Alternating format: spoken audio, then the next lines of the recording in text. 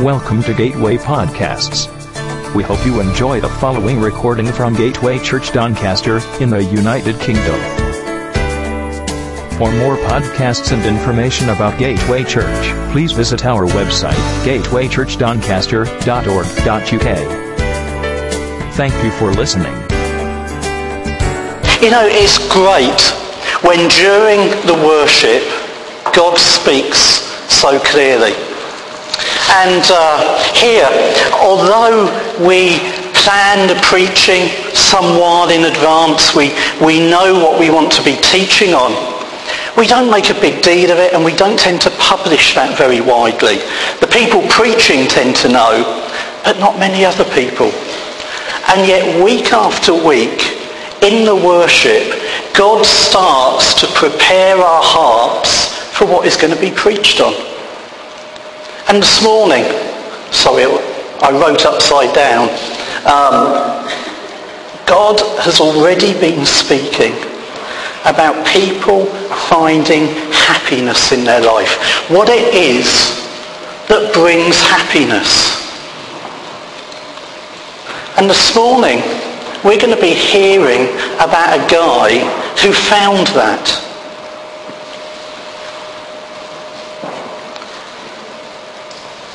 We've been hearing this morning already about preparation, about our hearts being prepared. And again, that is so relevant this morning. Now, I'm probably going to do a couple of things this morning, because I don't often use a mic when I'm preaching, or not a handheld one. So I am probably going to trip over it at some point, okay? And I may well get to a point where I walk forward and cause feedback. So you have my apologies in advance if I do either of those. But this morning, we're not doing what we often do at this point of the year. You know, the natural thing to do as you enter a new year is to look forward and say, this is our vision, this is what we're going for. And it was very tempting to do that this morning, because I think we have a tremendous year ahead of us. But instead, that's what we're going to do on Wednesday the 18th in the evening. This morning, we're going to start with a first. It's the first of a new series, which fits in well because it's our first week in a new venue, it's our first week in a new part of town. And so it's good that it's our first week looking at something fresh. And what we're going to be looking at during this term is some of the questions that Jesus asked people.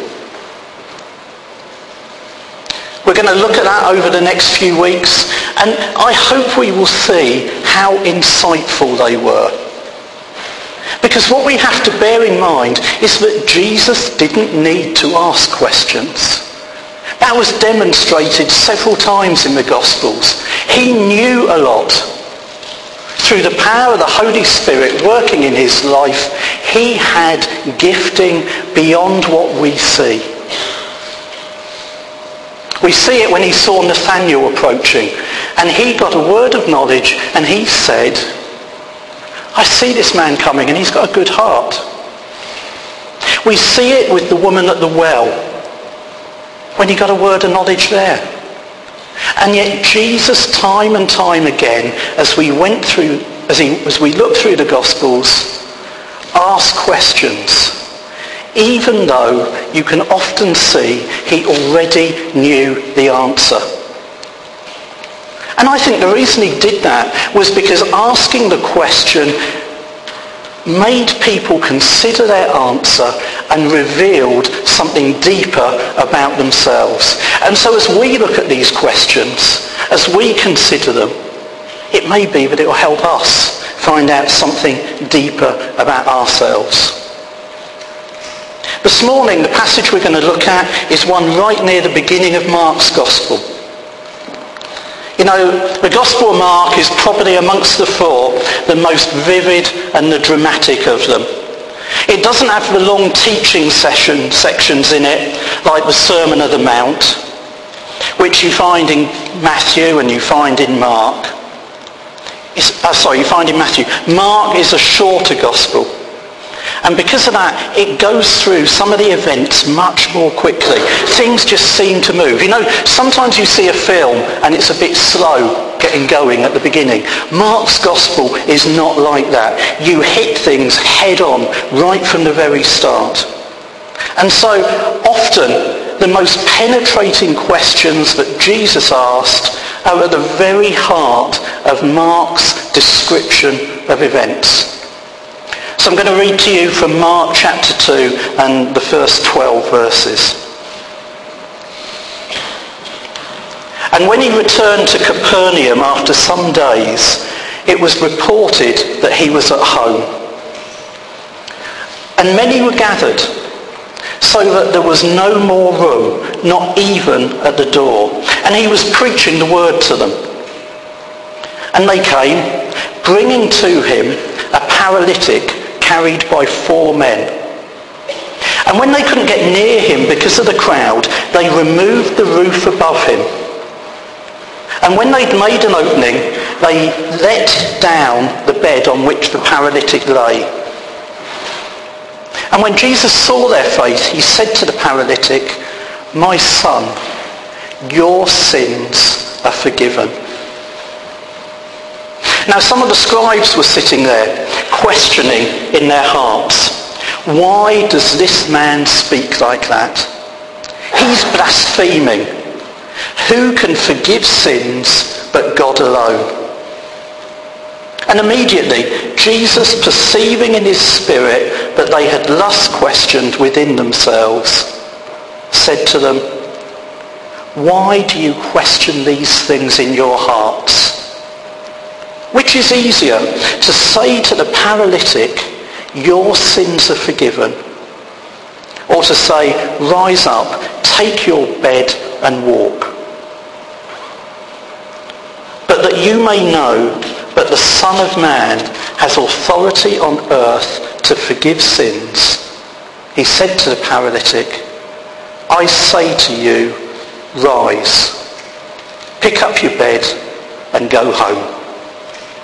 And he rose immediately, picked up his bed and went out before them, so that they were all amazed and glorified God, saying, "We never saw anything like this." These 12 verses hold so much.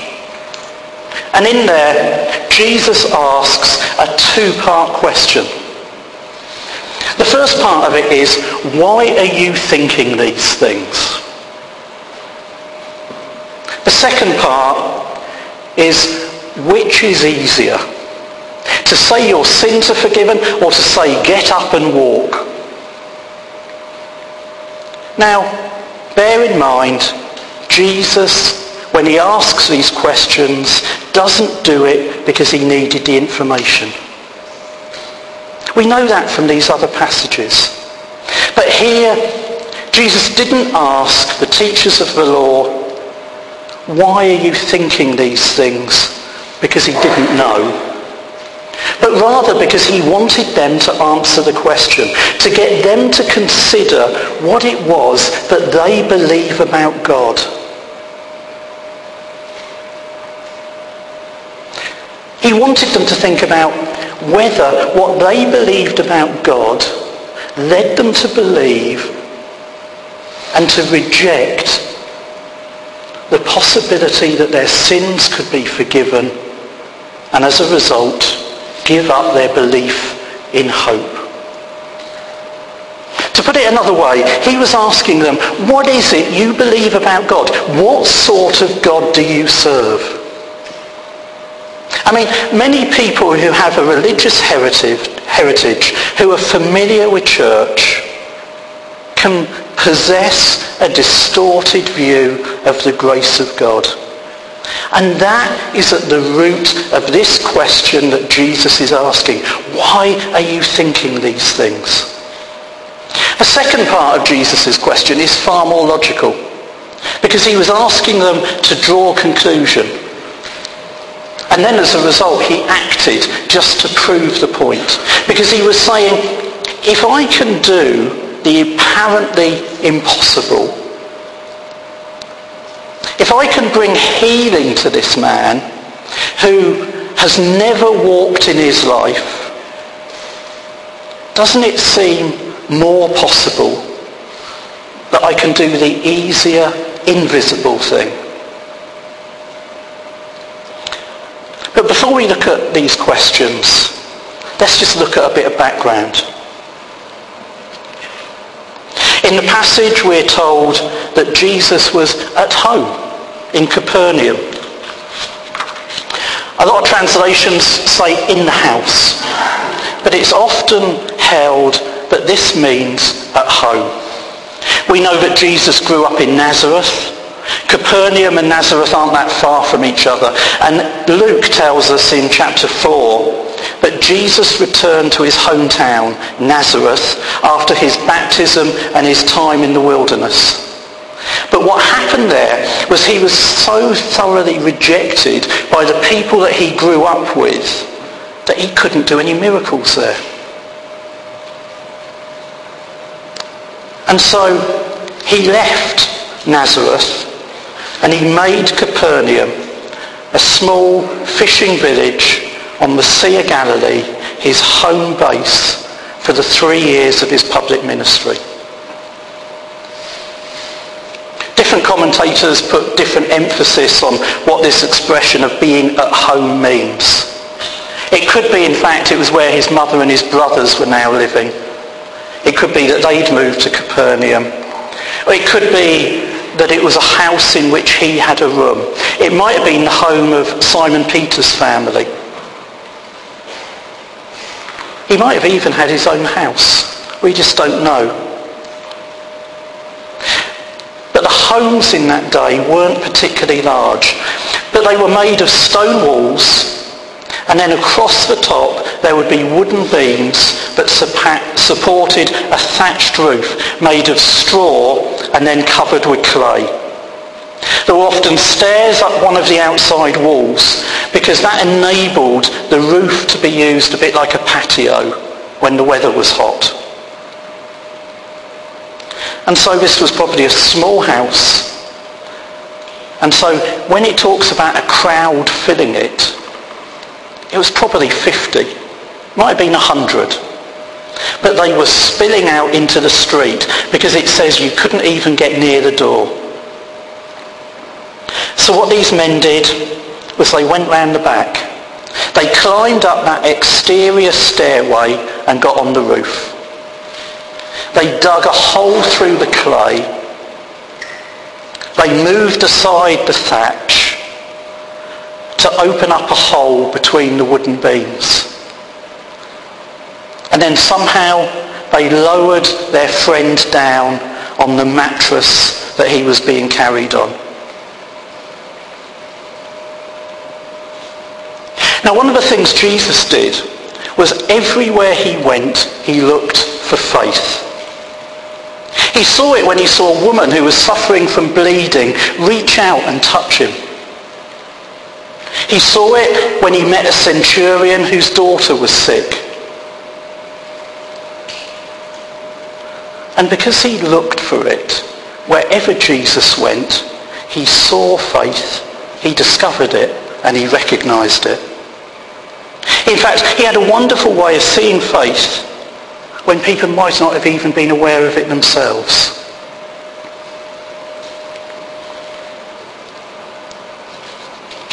But why did Jesus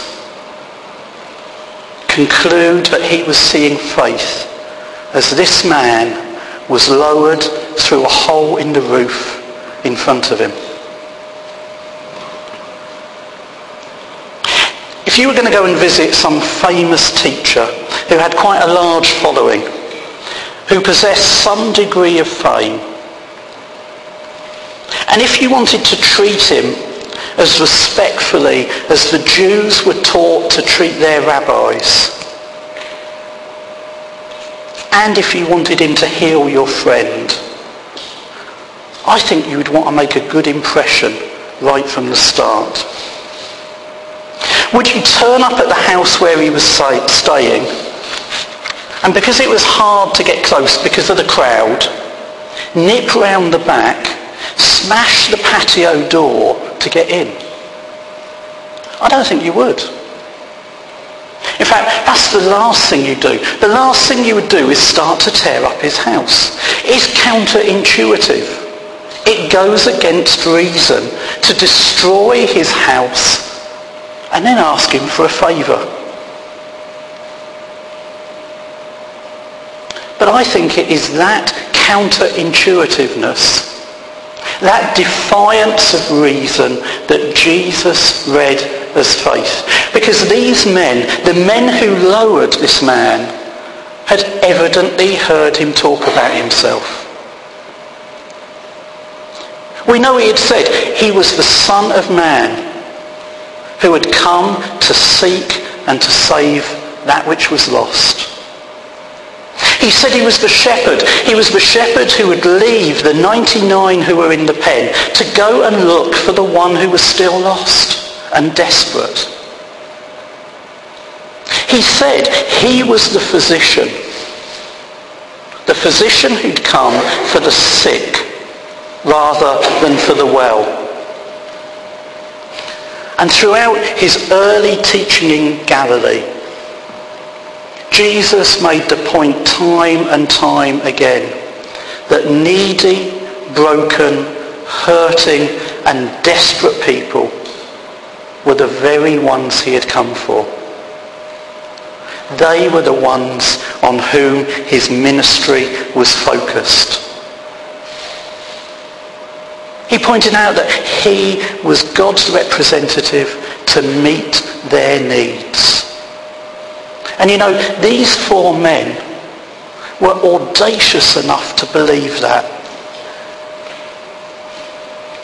By making that hole in the roof, by lowering their friend, they were boldly saying, if you say so, we are going to trust that you care more about people than you do about this house.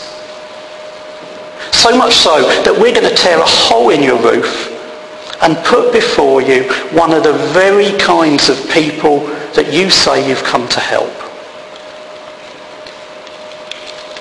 They believed the things that he had been saying about himself. And they acted on that belief. They were willing to go to lengths that other people would question. And I think it's exciting that as we start out in a new area of Doncaster, we need to remind ourselves that this is true today for the community around us. That Jesus came for each and every one of them. And in particular, for the broken, for the sick, for the hurting, and for the dispirited.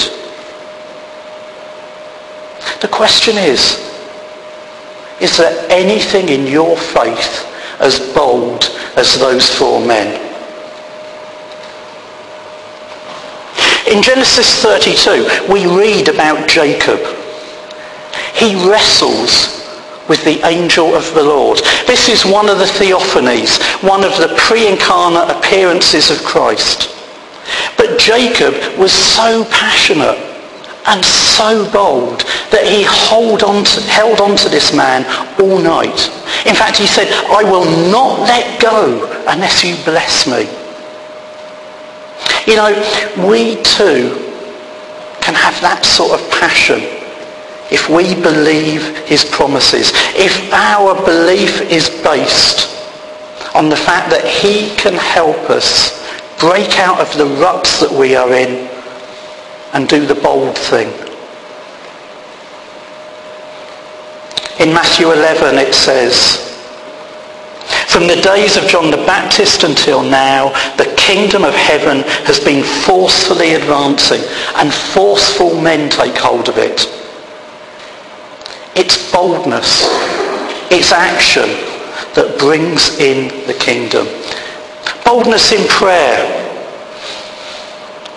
Haven't we over the years seen some tremendous answers to prayer.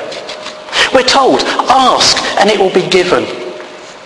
And so the bolder we are in asking, the bigger the answers will become. There needs to be a boldness in our relationship with God.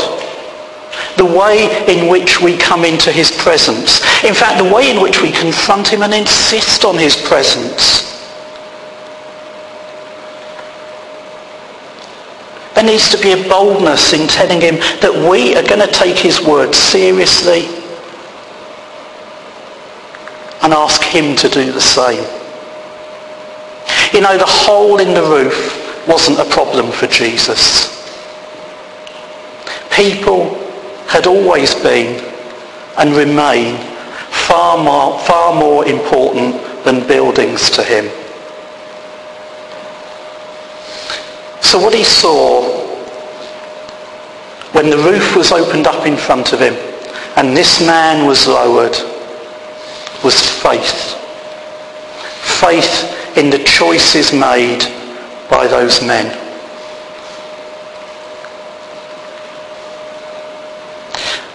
If we just for a moment take a step further back and look not at the details but at the whole account, this is a quite peculiar story. Because there's a number of things in it that seem to remain unaddressed. The first question I get left with is, what made this paralysed man's situation suddenly become so urgent? We're told Jesus was at home. He had been travelling, but now he was back in his hometown and there wasn't any indication he was going anywhere soon. The paralytic, it seems, lived in Capernaum as well. It's not a very big town. I don't think the paralytic was going anywhere. The condition of his paralysis was almost the opposite of an emergency. The very physical condition that he suffered from meant that his circumstances weren't going to change. In fact, that was probably one of the things that made it so awful for him. It was the same day after day after day. And there was no hope for the future. So why was it his friends came to decide, this is important. This can't wait any longer. This is so important, we won't come back and bother Jesus in the morning. We'll go up on the roof and rip a hole.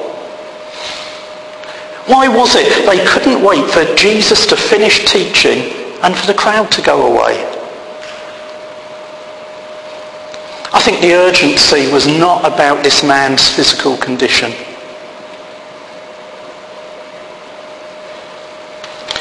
Later, if you read in Mark 5, Jesus was invited to heal a synagogue official's daughter.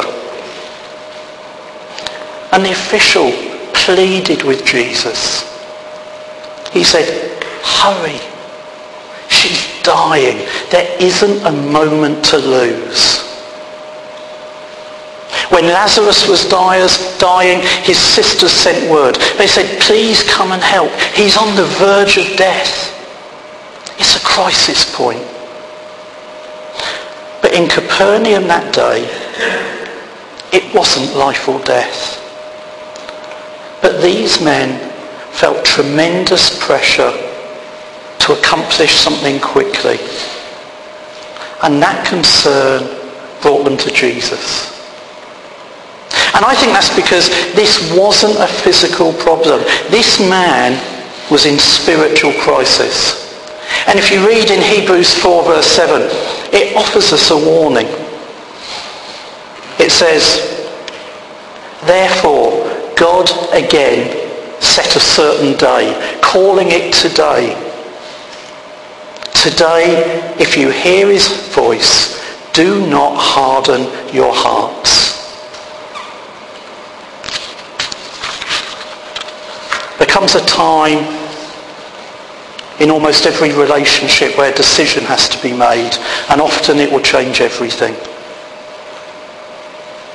And when God himself draws near, when we hear his voice, Postponement can only lead to a hardened heart. I believe the Holy Spirit was talking to this lame man, and he simply could not wait. He couldn't wait until later to know what Jesus was going to say to him. His despair, his depression, his bitterness, perhaps even years of having blamed God for his paralysis, the way he was treated by the people around him, the sorrow he experienced day by day, all finally had become so heavy that he realised he couldn't go on anymore. He couldn't go on without some response from this man of God. And so his friends assisted him with this urgent visit. I find it interesting. Can you imagine the chaos that must have been caused with a crowded room full of people, by a hole being torn in the roof, by a man being lowered down on a mattress, and yet that doesn't get a mention? Such was the excitement around Jesus that when all this was going on, people still looked at him rather than being distracted. I mean, it's so different from some of our meetings where people will complain if a child makes a noise. Their eyes were focused on Jesus. And as this man was lowered by his friends, immobile as he was laying on this mattress, all he could do was stare up into Jesus' eyes.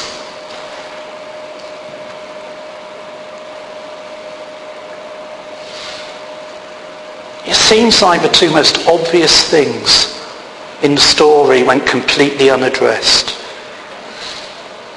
Makes it an odd story, but I think it's odd on purpose, because the missing elements tell us something. They actually point to the main point. The need this man had was for his sins to be forgiven. The paralysis wasn't the main point. The hole in the roof was not something that concerned Jesus, because people were more important to him. Jesus' focus, then as now, was on what was important: the man's spiritual condition. So let's go back to these two questions, the ones Jesus asked for teachers of the law. Because he'd forgiven the paralytic's sins, he'd given him relief from all that desperation over the things that he'd done, all those things that had driven a wedge between him and God. And this man was now free. He was free of this urgent spiritual burden. And the hole in the roof was of no consequence. He'd looked at the man and said, "My son." What a tender expression.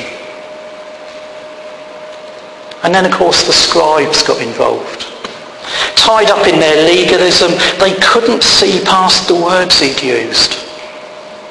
They'd lost sight of the wonderful transaction that had just occurred with this man's sinful past being totally wiped clean, because Jesus had professed to have the authority to forgive others of their sin, an act that only God could do. And so Jesus asked them the first of these two questions: why are you thinking these things? He knew what they were thinking, although it says they were thinking them in their hearts. Why is this man a blasphemer? He's claiming to do what only God can do. How dare he? He's being flippant over something that God takes seriously. As I said, I think what he was truly asking is, what kind of God do you serve? Jesus had driven demons from people. He'd been teaching them extraordinary truth. And we know that it says he taught with authority, unlike the other teachers. And great crowds of people were now following him to hear what he had to say. John the Baptist, a man of unusual prophetic credentials, had proclaimed him to be the Messiah, the Lamb of God who comes to take away the sin of the world. What the teachers of the law ought to have asked him, even if they couldn't yet believe, was, what do you mean? How can this be? What new thing might God be doing that we can learn from? But they didn't. They'd already concluded that God does not forgive sins that easily. And that's the kind of problem that religious people always have. The more knowledge they gain and the more they become in churches and Bible studies and groups that teach that sort of stuff, the more they learn to hide their sin rather than see it forgiven. The more acquainted they become with religious hypocrisy, the more certain they are is that God does not want our sins out in the open. He doesn't want to forgive them. That he doesn't want to relieve us of our burden. The weight of sinfulness, of uncertainty and hypocrisy can actually make people excellent church members. I thought that might get a reaction.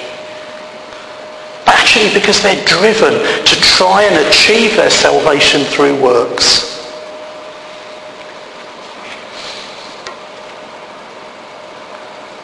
That's one of the ways that some places manipulate people, is to keep them uncertain of their forgiveness. In one sentence, Jesus lifted the entire burden of a lifetime of failure. He said, "Child, your sins are forgiven." Be that easy, can it? The simple point is, do we serve a God who is passionate about forgiving sin, who loves to remove burdens from people, who is generous with grace and mercy, and who characteristically does good for us? Of course we do. We hope you enjoyed this podcast. Don't forget to visit gatewaychurchdoncaster.org.uk.